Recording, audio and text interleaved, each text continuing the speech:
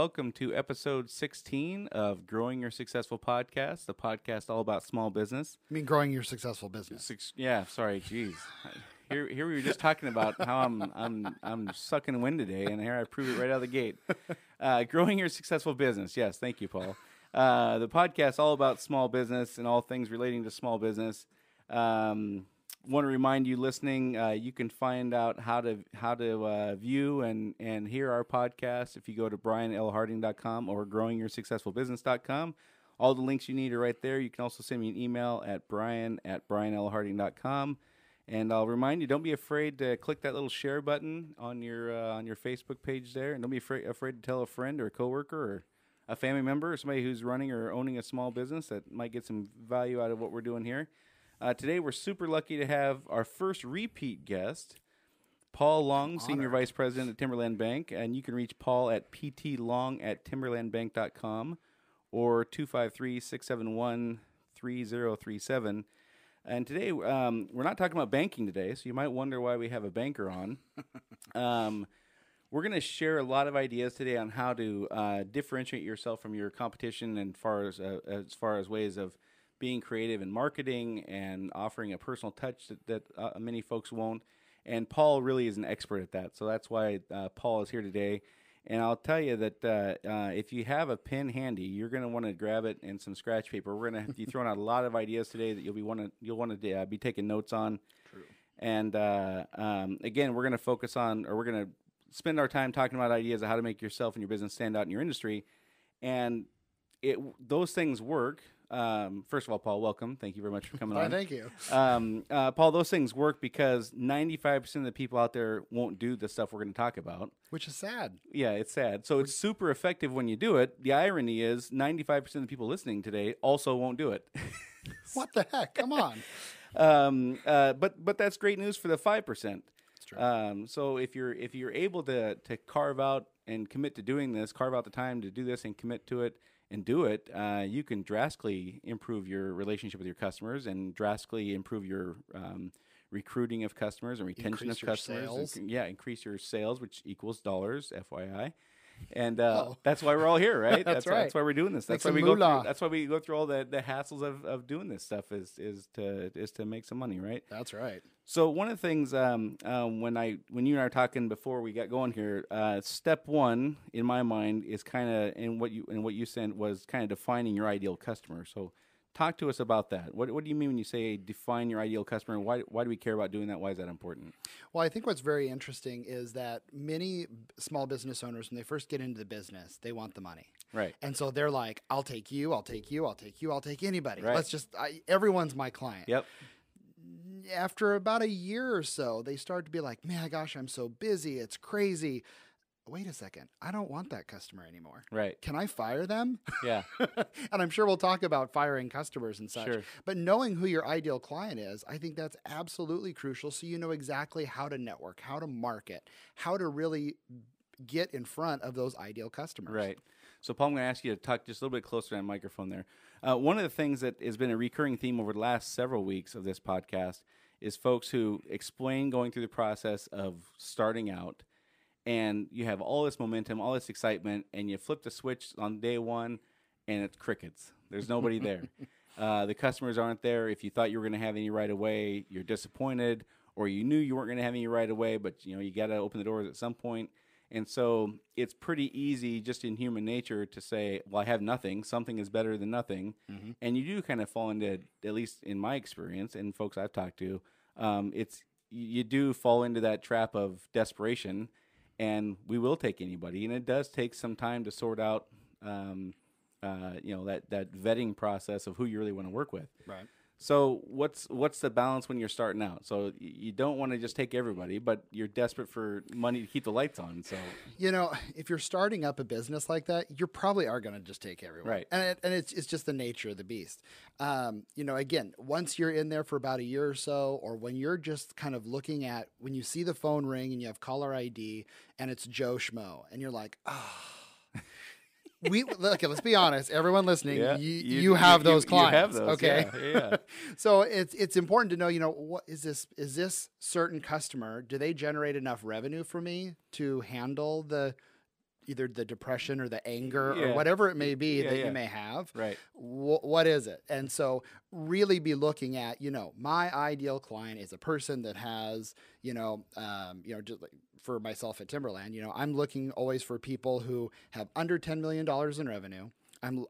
Absolutely love working with real estate owners or anyone who wants to buy commercial real estate or anybody that has a lot of vehicles and have a lot of vehicles and equipment needs. Right. That is, in general, what I look for.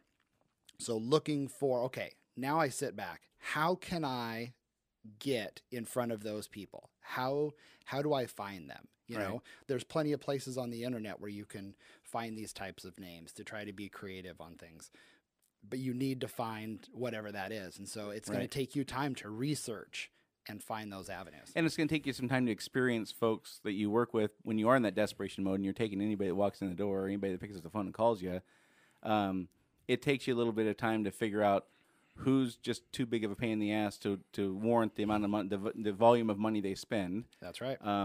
Who is wanting me to do things that aren't very profitable, if at all. Mm-hmm. And it takes a while to kind of sort out who you want to go get. So, and then once you do, then you can kind of begin customizing your marketing to find those folks. And I think that's the key point you're getting at is exactly. Two separate things here. One is figure out who you want to work for, and that may take some time. It might be you might know from out the gate. Right. I suspect that even though you may know that coming out the gate, you're going to have to lower your standards to get started and just get some money coming in just to keep the doors open. Absolutely. But at some point, you're going to want to begin focusing on who your preferred customer is.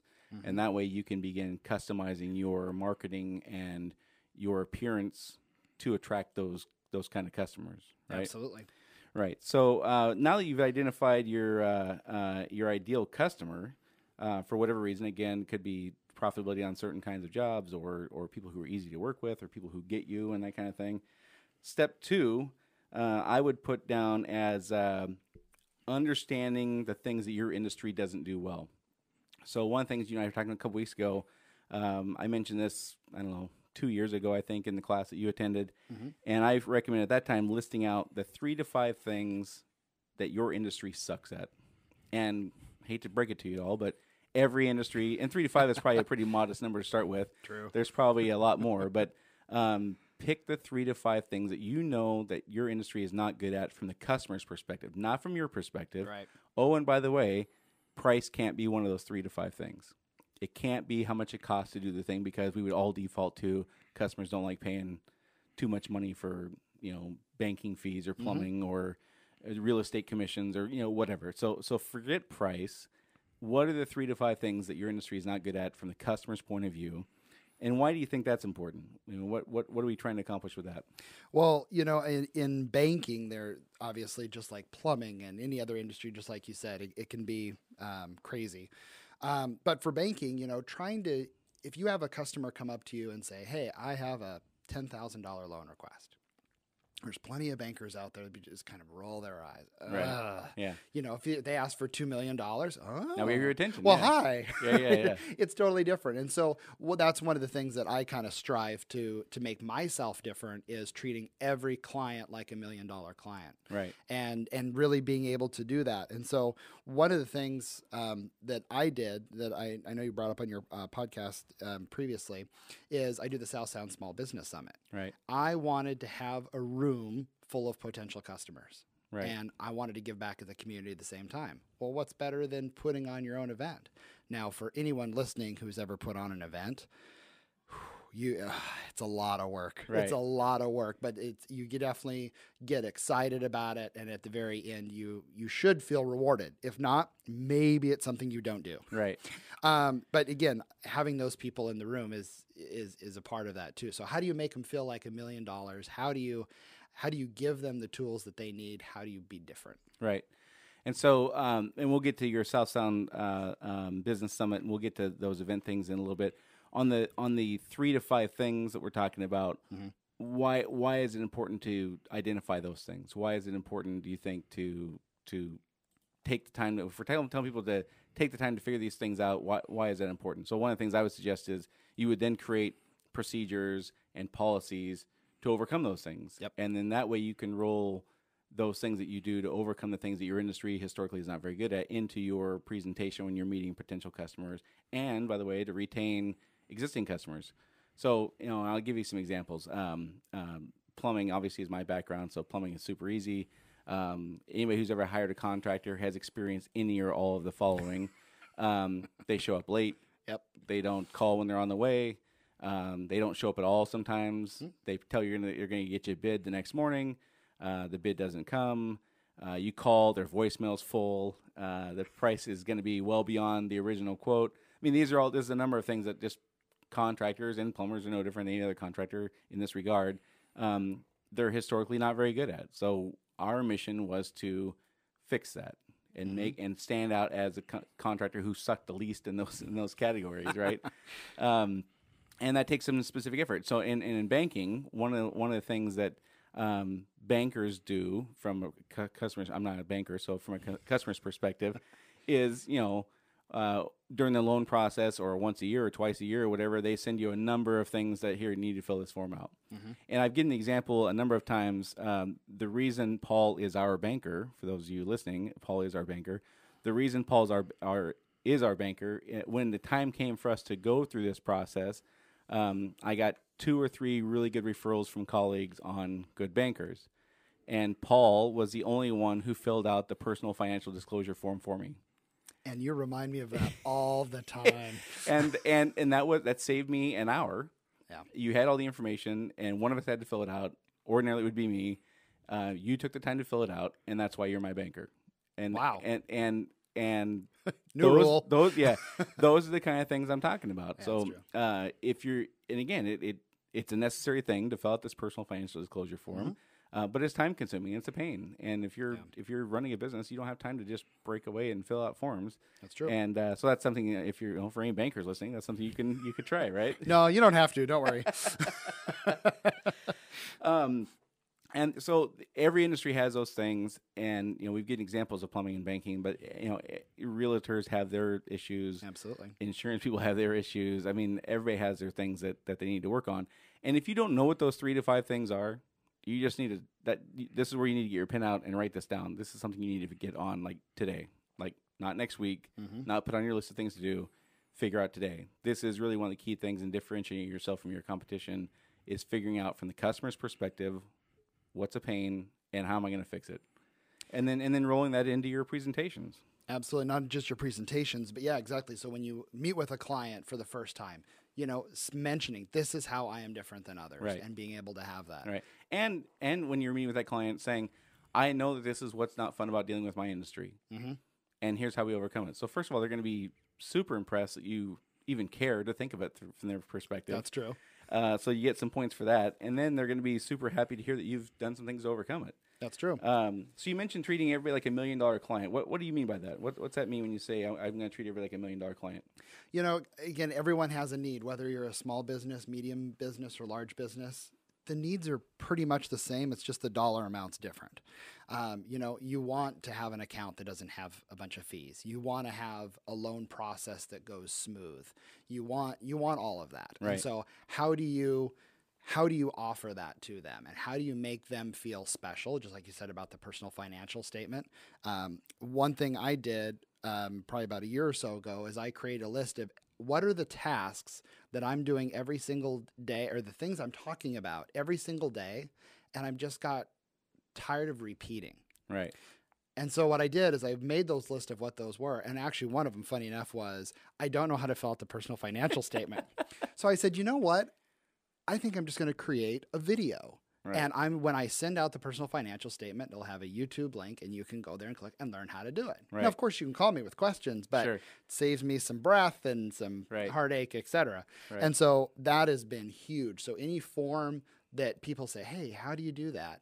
I have a video that goes with it now. And so that's, again, think about what's in your industry. What are those things that you get asked all the time? It's a good marketing, but it's also good to kind of, you're giving them that information to make them feel like because a lot of times people don't want to ask you the question. It may be stupid. I had a person ask me today not in my industry, and they go, what's a P&L? And I'm Right. like, well, as a banker, I'm like, what? Wait, what? Right. I go profit and loss. Oh, I've just never heard the term P&L before. Okay, Gotcha. well, that's fine. Right. So, Right. Understood. So, some other things that when people say, well, what does it mean to treat somebody like $1 million client? So I think that in general, we're saying the person who's asking for $10,000 in a loan versus the person who's asking for $2 million in a loan. I think we all kind of recognize that bankers internally are going to view those as different things. correct. And if you're the person who is asking for the $10,000, it's not super fun to be feeling like you're being treated like the person who's only asking for $10,000. For instance, if I call a banker with a question on how to fill out a personal financial disclosure statement, if I'm asking for $2 million, I suspect I will get an answer on that within 8 minutes or so, give or take. That's right. If I'm the person asking for $10,000, it would feel not very good to get a response in 26 hours. Exactly. Those are the kind of things we're talking about. So we're not talking about being thorough with the job. We're not talking about being thorough with the loan processing paperwork or the plumbing is done to code or it's not done to code. We're not talking about that. We're talking about the experience for the customer. Treat everybody like $1 million client. Because, by the way, that person who's only asking for $10,000 might have a friend who needs $2 million. Yep. And recently I just did a loan, a pretty small one, and and this business was fairly new, but I know someday that they're going to be much larger, and it's nurturing that seed in the ground and doing that and making them feel special regardless of their need. And it's as simple as little small nuanced things like if somebody calls and says, "Hey, I need this information," and you know the right person to get the information to them is somebody in a different department or a subordinate or the office or whatever, the default setting for most of us is we'll just call the office and get that. Yeah. Okay, which is fine. There's nothing really wrong with that. But imagine if you said, I will have my office call you and get you that.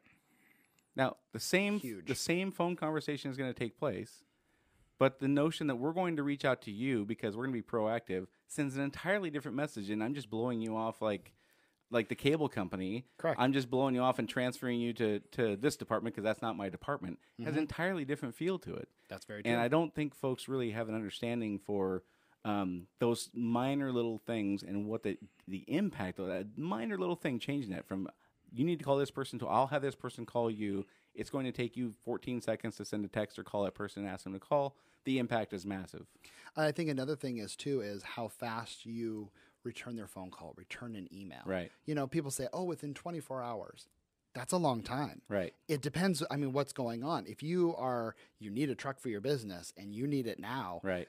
I sound like that commercial. Yeah. Then you need to call them back immediately and be in a couple hours. And a lot of times when I call people back, they're like, wow, I didn't think you'd call me back so fast. Right. I'm thinking to myself, well, that's what I do. That's what you should do. Right. And I think people do a poor job of understanding who gets to determine the amount of emergency in this. So a person who needs a truck for their business, okay, well, yeah, if it's a long-term planning kind of thing, not a big deal. That's right. If their truck just got totaled by a semi, it was, it got T-boned, and now they're out X amount of dollars a day because they now don't have a truck, that's an emergency. And I think that for people who are getting those calls, we make all kinds of assumptions and tell ourselves a story about how urgent this really is, and we prioritize it in our head based on what's going on in our lives. Mm-hmm. And we forget that what our opinion of this being an emergency or not is not really relevant. It's the person who's making the request. And by the way, who wants to give us some money, they're the ones who really get to pick if it's an emergency or not. Absolutely. There was a couple weeks ago, I was really busy with a bunch of deals, and one of my customers called up and goes, hey, I need a truck. Okay, what's your time frame? Well, it went through somebody's house, so I need one pretty quickly to replace. Yeah. I'm just like, what? Yeah. And that's exactly what happened, unfortunately. But so obviously, all of a sudden, she went from bottom of the pile to the top really fast. Right. And then the critical part about this is as your business grows and you hire staff, you have to teach your staff this. Chances are for folks listening, you may or may not have a good grasp of this stuff we're talking about, but the people you're going to hire absolutely are not going to have a grasp of it unless you teach them. At all. And you have to teach them. You have to make sure that they have it in their heart right. to be that servant and right. to give and to be quick. Right. And most don't. Yeah, and most don't. So now that you've got some of this stuff here sorted out, as far as you listening and you're kind of, understanding the things that you need to do, Now you need to explain this to people. Now when you encounter folks, you need to tell them, here's what I know our industry isn't historically very good at. Here's how we overcome that. Here's what makes us better than brand X. Here's what our response time is like. It's not 24 hours, it's 2 hours or whatever you come up with that's a reasonable thing for you and your business. Or I shouldn't say reasonable, attainable thing for you and your business. Certainly I wouldn't recommend promising things you can't hit. It sounds great to have a 15-minute response time, but if in actuality that happens 4% of the time, that's not a very good selling point. Under promise, over deliver. That's right. That's right. So now you need your 30-second or one-sentence commercial, and we've all heard that a million times. You need your elevator speech, your 30-second commercial. You got, what is it, 7 seconds to make a first impression or something like that? That's what the math is on that. How do you dial that in to make a good first impression in that short amount of time? I mean, definitely every industry is different. There's people that I know through networking that I've known for years, and to this day, I still don't know what they do. Right, like me.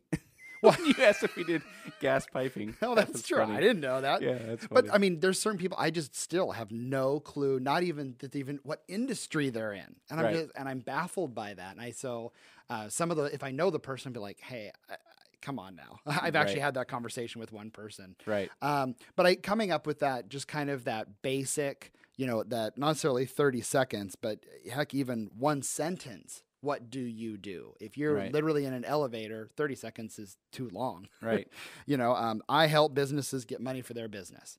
Boom. That's your one sentence commercial. It is that simple as that. Right. And of course, if they're interested or whatever, then they'll inquire on that.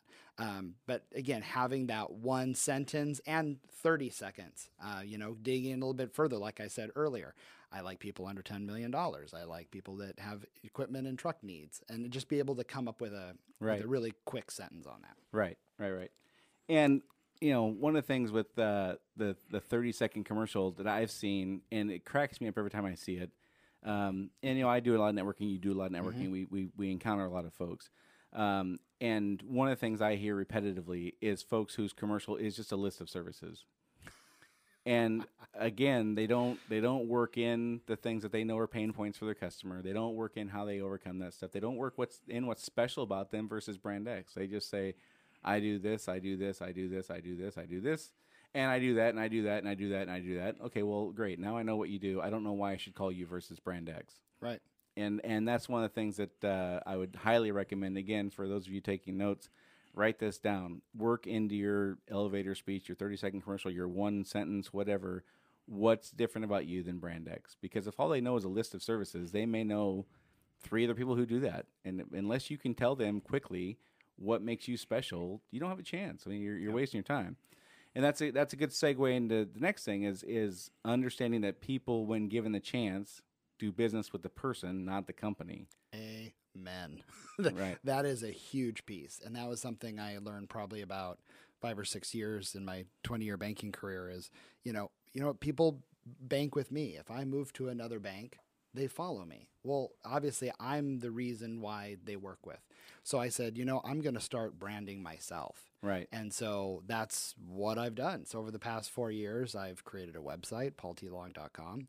And on there, it doesn't sell anything. It's purely giving information about what is an SBA loan? What is a term loan? What is this? How do you do a construction loan? Most people don't know how to do that. Right. So if I create those types of things, it's a great way to give back, but also to brand yourself. Because if you're willing to give the information, if you're willing to sit down with somebody or provide the information through a website, you're becoming that resource for them. And when there is a need, they're going to come back to you. Right. And I think that's one of the things you said in the beginning there was, you're at whatever organization you're at now, but if you move on to a different organization, you're still my banker. It's not. Now, I'm assuming that you were going to go somewhere that if they do the kind of things I need, sure. Of course. If they don't, obviously that wouldn't be a good fit. But but I think that this is one of the things that people really need to focus on is understanding that you are what's unique about your business. You, not the company. It's you. What do you do differently? What do you do better? How do you excel? Are you the person that says we'll call you instead of call Cindy in the office or whatever? That is the stuff people gravitate towards. I also think if you're a service-based business, you're more apt to that as well. Right. You know, product-based businesses, you know, you can go online and do the thing, but with a service-based business, I feel like that relationship means even more. Right. Right. And I think, well, I mean, even with product stuff, you can I mean, and more people are doing their own research and things like that. I still am a person who enjoys going into the store when I'm looking at a product and talking to the person who's the expert, because they know things that I should be asking that I don't even know I should be asking. You know, cameras are a great example. You know, you there's one camera store here in Western Washington between, like, you know, Mukilteo and Portland or something like that. Yep, And even though I know I'm going to pay a little bit more when I go there, it's true. I still go in there because I don't know the first thing about cameras. My wife loves cameras. When I go buy a camera, I don't even know what questions to ask. So I personally, I still see the value of going in. But I understand a lot of folks are just shopping online and relying on the company's marketing to answer all your questions and things like that. I do think that anybody universally could, you know, create this image of themselves where they're just a fountain of knowledge. And by the way, it doesn't have to do anything. It doesn't always have to do with your business. You could be a fountain of knowledge for things that don't relate to your business, just in being a person that's a good resource to call for. I mean, you're a great example of this. If somebody needed to know somebody who did roofing, if somebody who sold cameras, for example, or a good CPA, or somebody to help build a retaining wall, I mean, you know a billion people. I mean, you know tons of people. Just something like that is marketing yourself as a resource. If you become the top of mind person that people think of when they have a need of any sort, and you can be that resource, I mean, that's huge, you know. And you can't do that without the relationships. Absolutely, and I get calls all the time for stuff like that. Right. Yeah. So on paultlong.com, it's mostly just informational. Yep. And I think that, and we'll talk about this a little bit more later also, but I think one of the things that people try to do that is baffling to me and backfires all the time is where they say, I have this great informational website, and then at the end, there's always, oh, and please buy this. Right. And it's always a promotional thing at the end. You have to remove that entirely. Absolutely. You have to become just a fountain of knowledge without any expectation that you're going to get anything in return, and without any trying to work in your sales pitch into that, right? Absolutely, because people can see through that. Right. You know, again, if you went to like my website or whatever, there's not click here to buy now or whatever. I mean, again, I'm also a bank, so I have to work for a bank in order to do it. But exactly, it's give that information, give it out all the way. Whether you're networking, sometimes I'll sit down with a table full of, you know, networking people. I'm going to talk about, you know, what some of their needs are rather than me. Right. You know, talking about, oh, this is what I do. You know, what's your problem? Let's address it. Right. Kind of a thing. Right. And even, I mean, for people who are wondering, why would you possibly do that? Why would you spend all this time and monies in some cases, but mostly time crafting these things that are going to be read by somebody who may not be a client? That's true. They may not ever buy from you, but they might send the article to somebody who will. That's right. And you just never know where that stuff's going to go nowadays. And that's why you have to have, you know, social media too, and be able to keep posting often. That's a whole nother podcast episode on that. But that's definitely something that, you know, obviously, how can you get in front of them, whether that's through social media or other means? Right. So you mentioned branding yourself, and your website is part of that, paultlong.com, right? That's what the website is, right? So for those of you listening, paultlong.com. But you're also the trusted business lender for the South Sound. Exactly. So you created your own moniker there. And, I did, and, absolutely. And it rolls right off the tongue. And, absolutely. And you're the first one to have it, so tough to everybody else that wishes they would have had it, right? Yep. And what's been kind of fun with that too is with the marketing of the website and all that, my website shows up ahead of some other banks. Which is pretty awesome. I'm not gonna lie. Yeah. So it's fun to do that, but again, it's here's the information, and if I can help, hey, here's my phone number. But here you go. Right. And our buddy Jake, he did the same thing. He is awesome, and he is just another great example of the same type of thing. You know, he is the car guy, and he on his social media, you'll see him, you know, test driving a car, and you just, again, I think he recently moved different dealerships. Yep. But again, he is still Jake the car guy, and you do a great job of that. So good job, Jake. Good job, Jake. It's Jake Weidenbach, by the way, if you're wondering who that is. And, yeah. I'm sure you can find him through Facebook on both of our accounts. That's right. So then nowadays you have to, of course, like you mentioned, the social media is super important. You got to have the Facebook or the Twitter or the Instagram, whatever demo you're going after. You've got to kind of do that, and creating your own website, which you've done.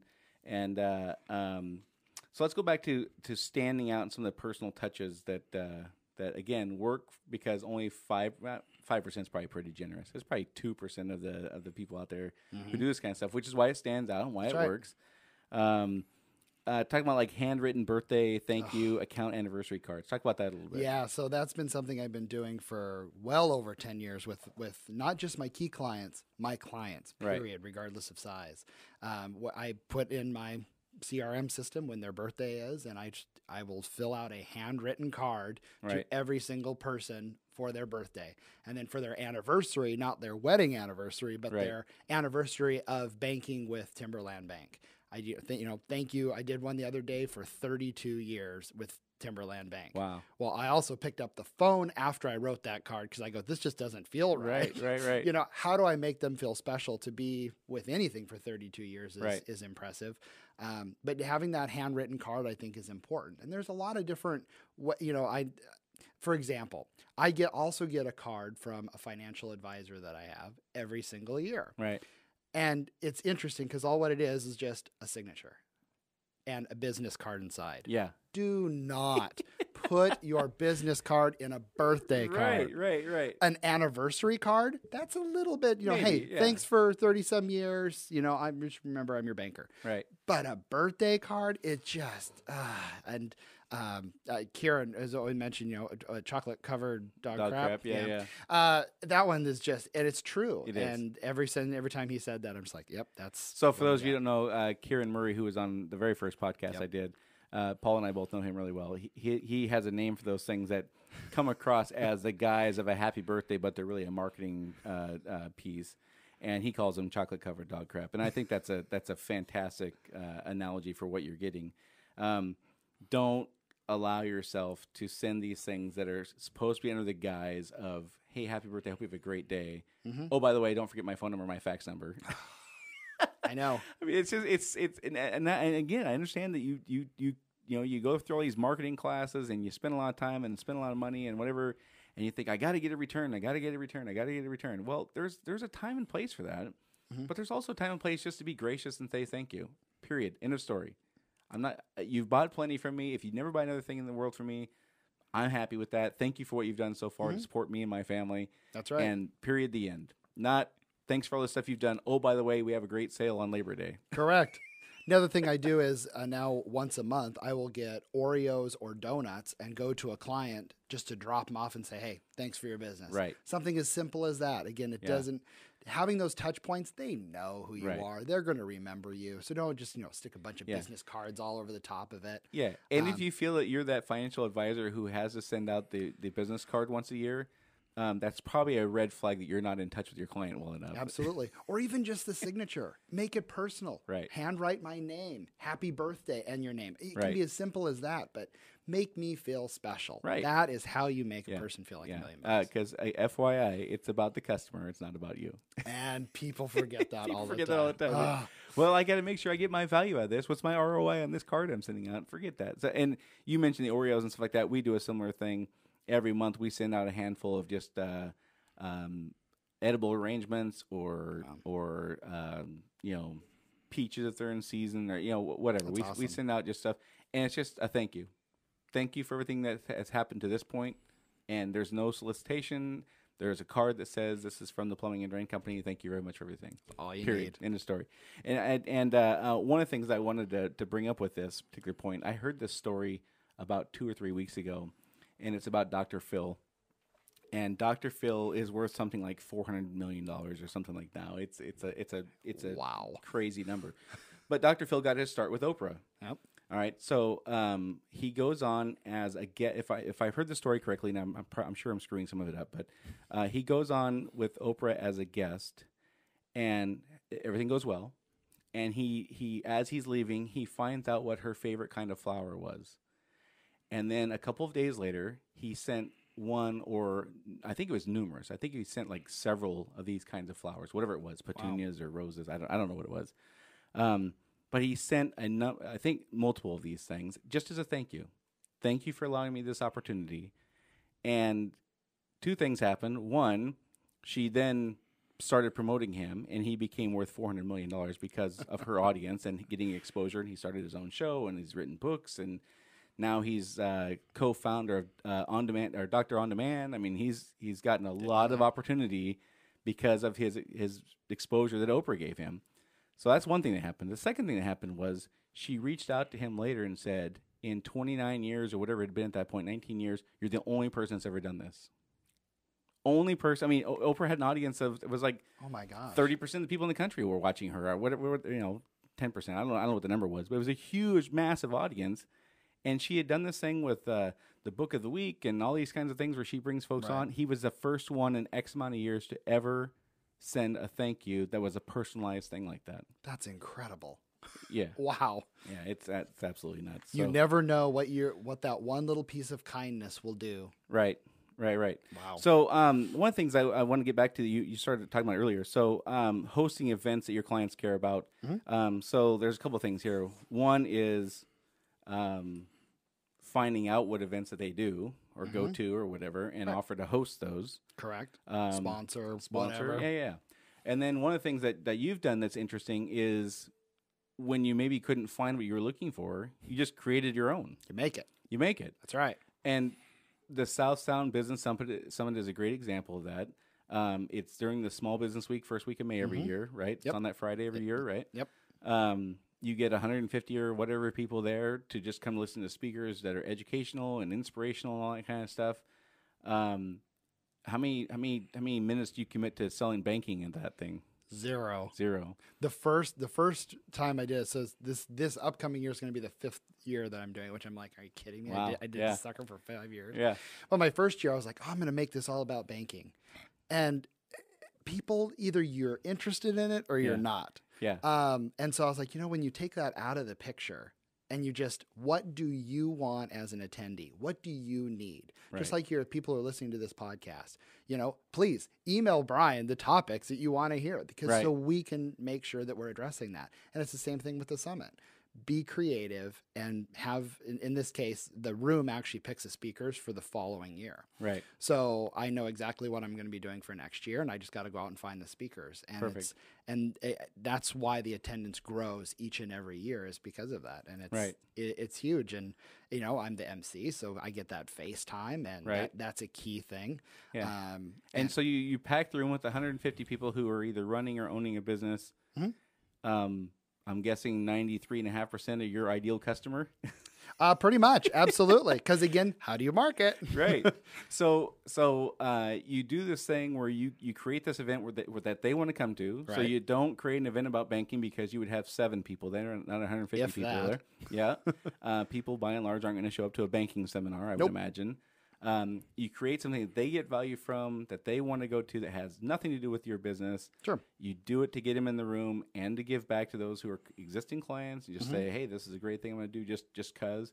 You devote, 100 hours a year to that thing probably. That sounds about right. Yeah, I mean, seriously, it's probably 50 or 100 hours a year. Yep. That's a huge time commitment, and there's no marketing pitch. Correct. I'm not there. Hey, sign up for your checking account on the way out. No, that's not it. It's truly give back. So for people listening, who are probably running or managing or owning a business, time is the key thing that you don't have in life. That's just how it works. When you run a business, you don't have time until you are many, many years in, and you've built a layer of people. You've grown your company, and you have a layer of people under you to handle a lot of stuff. Then you start getting some time, but for those folks listening who are saying, you're out of your mind, I don't have any time to spend with my kids to go to their baseball games now. Why would I possibly commit 100 hours a year to creating an event? What would you say to that?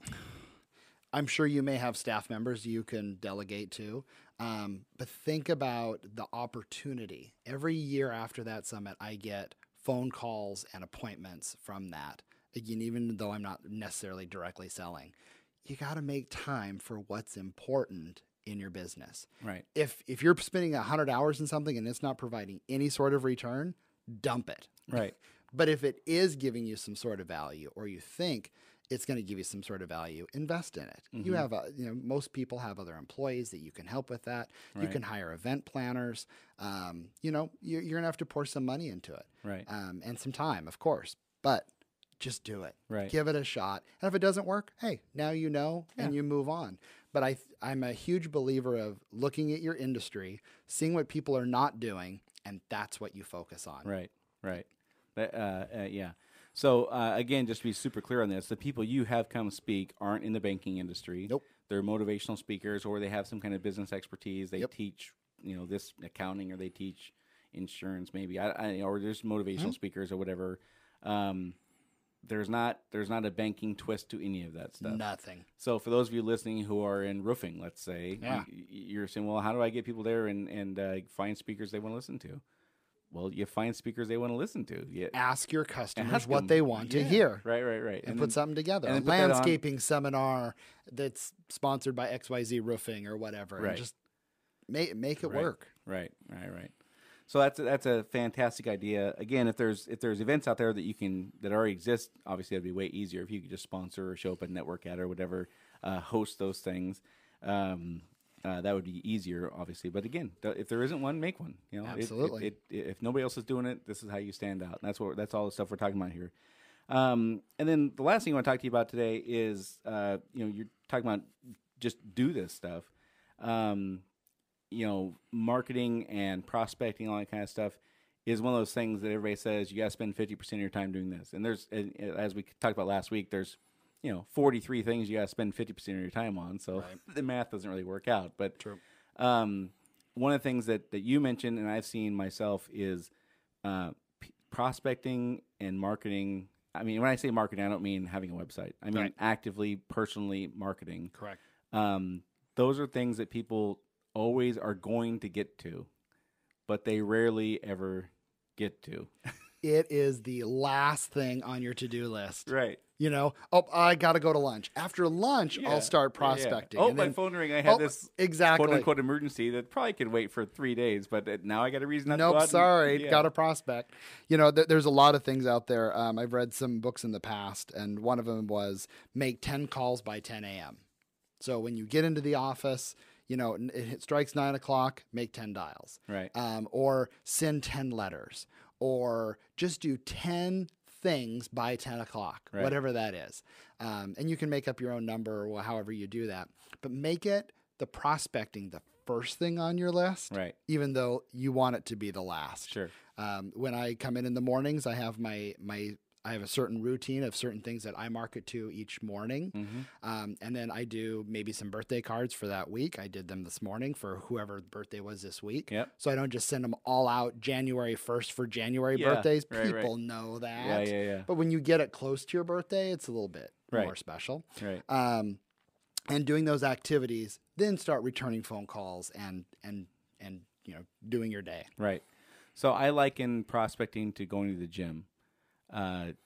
It's one of those things that on the way there, you're not super excited about maybe doing it even. You might not be super excited about, but man, do you feel accomplished when you're done. Absolutely. And it sets your day off on the right tone. You got the hardest part done early. If you do your prospecting by 10 o'clock, that's fantastic. You get the hardest part done early, and you have the whole rest of the day to look forward to.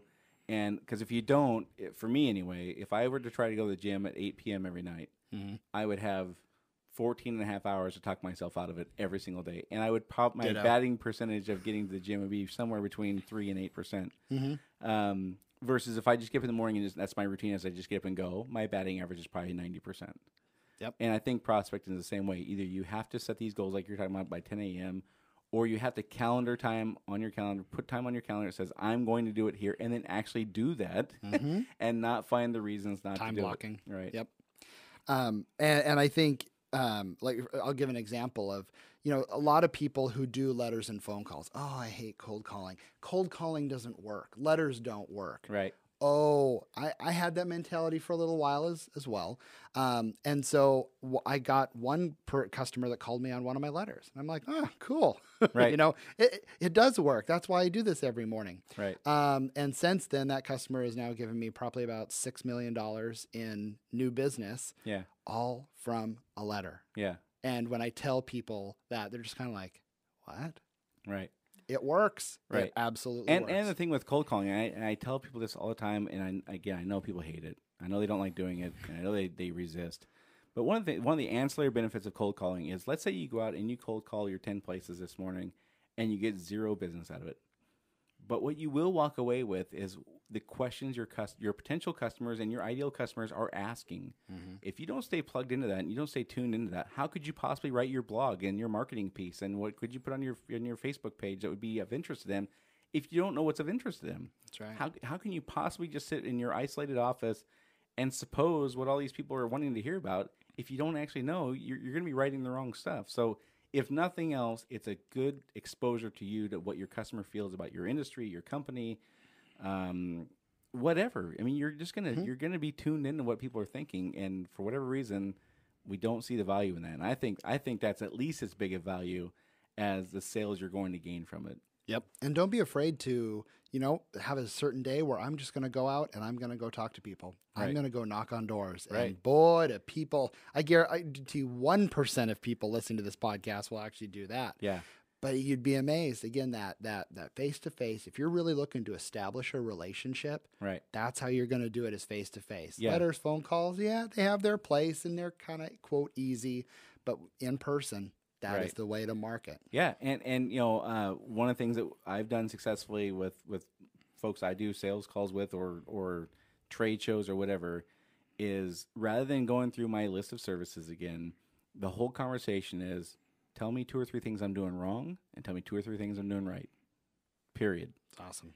And again, if you don't ask, they're not going to tell you. Nobody wants to tell you have an ugly baby, right? But if you ask and you give them permission to tell you, they will absolutely tell you things you can do to improve.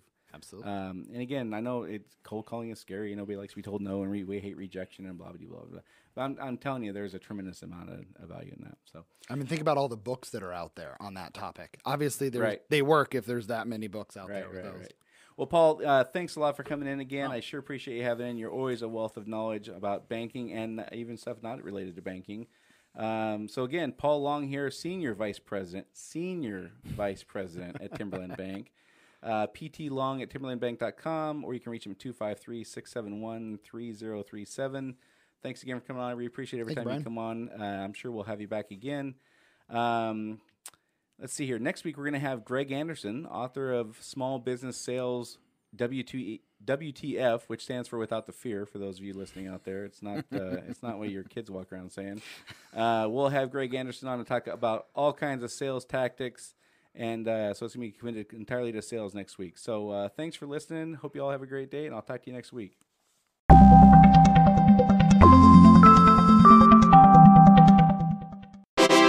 Oh, thank you.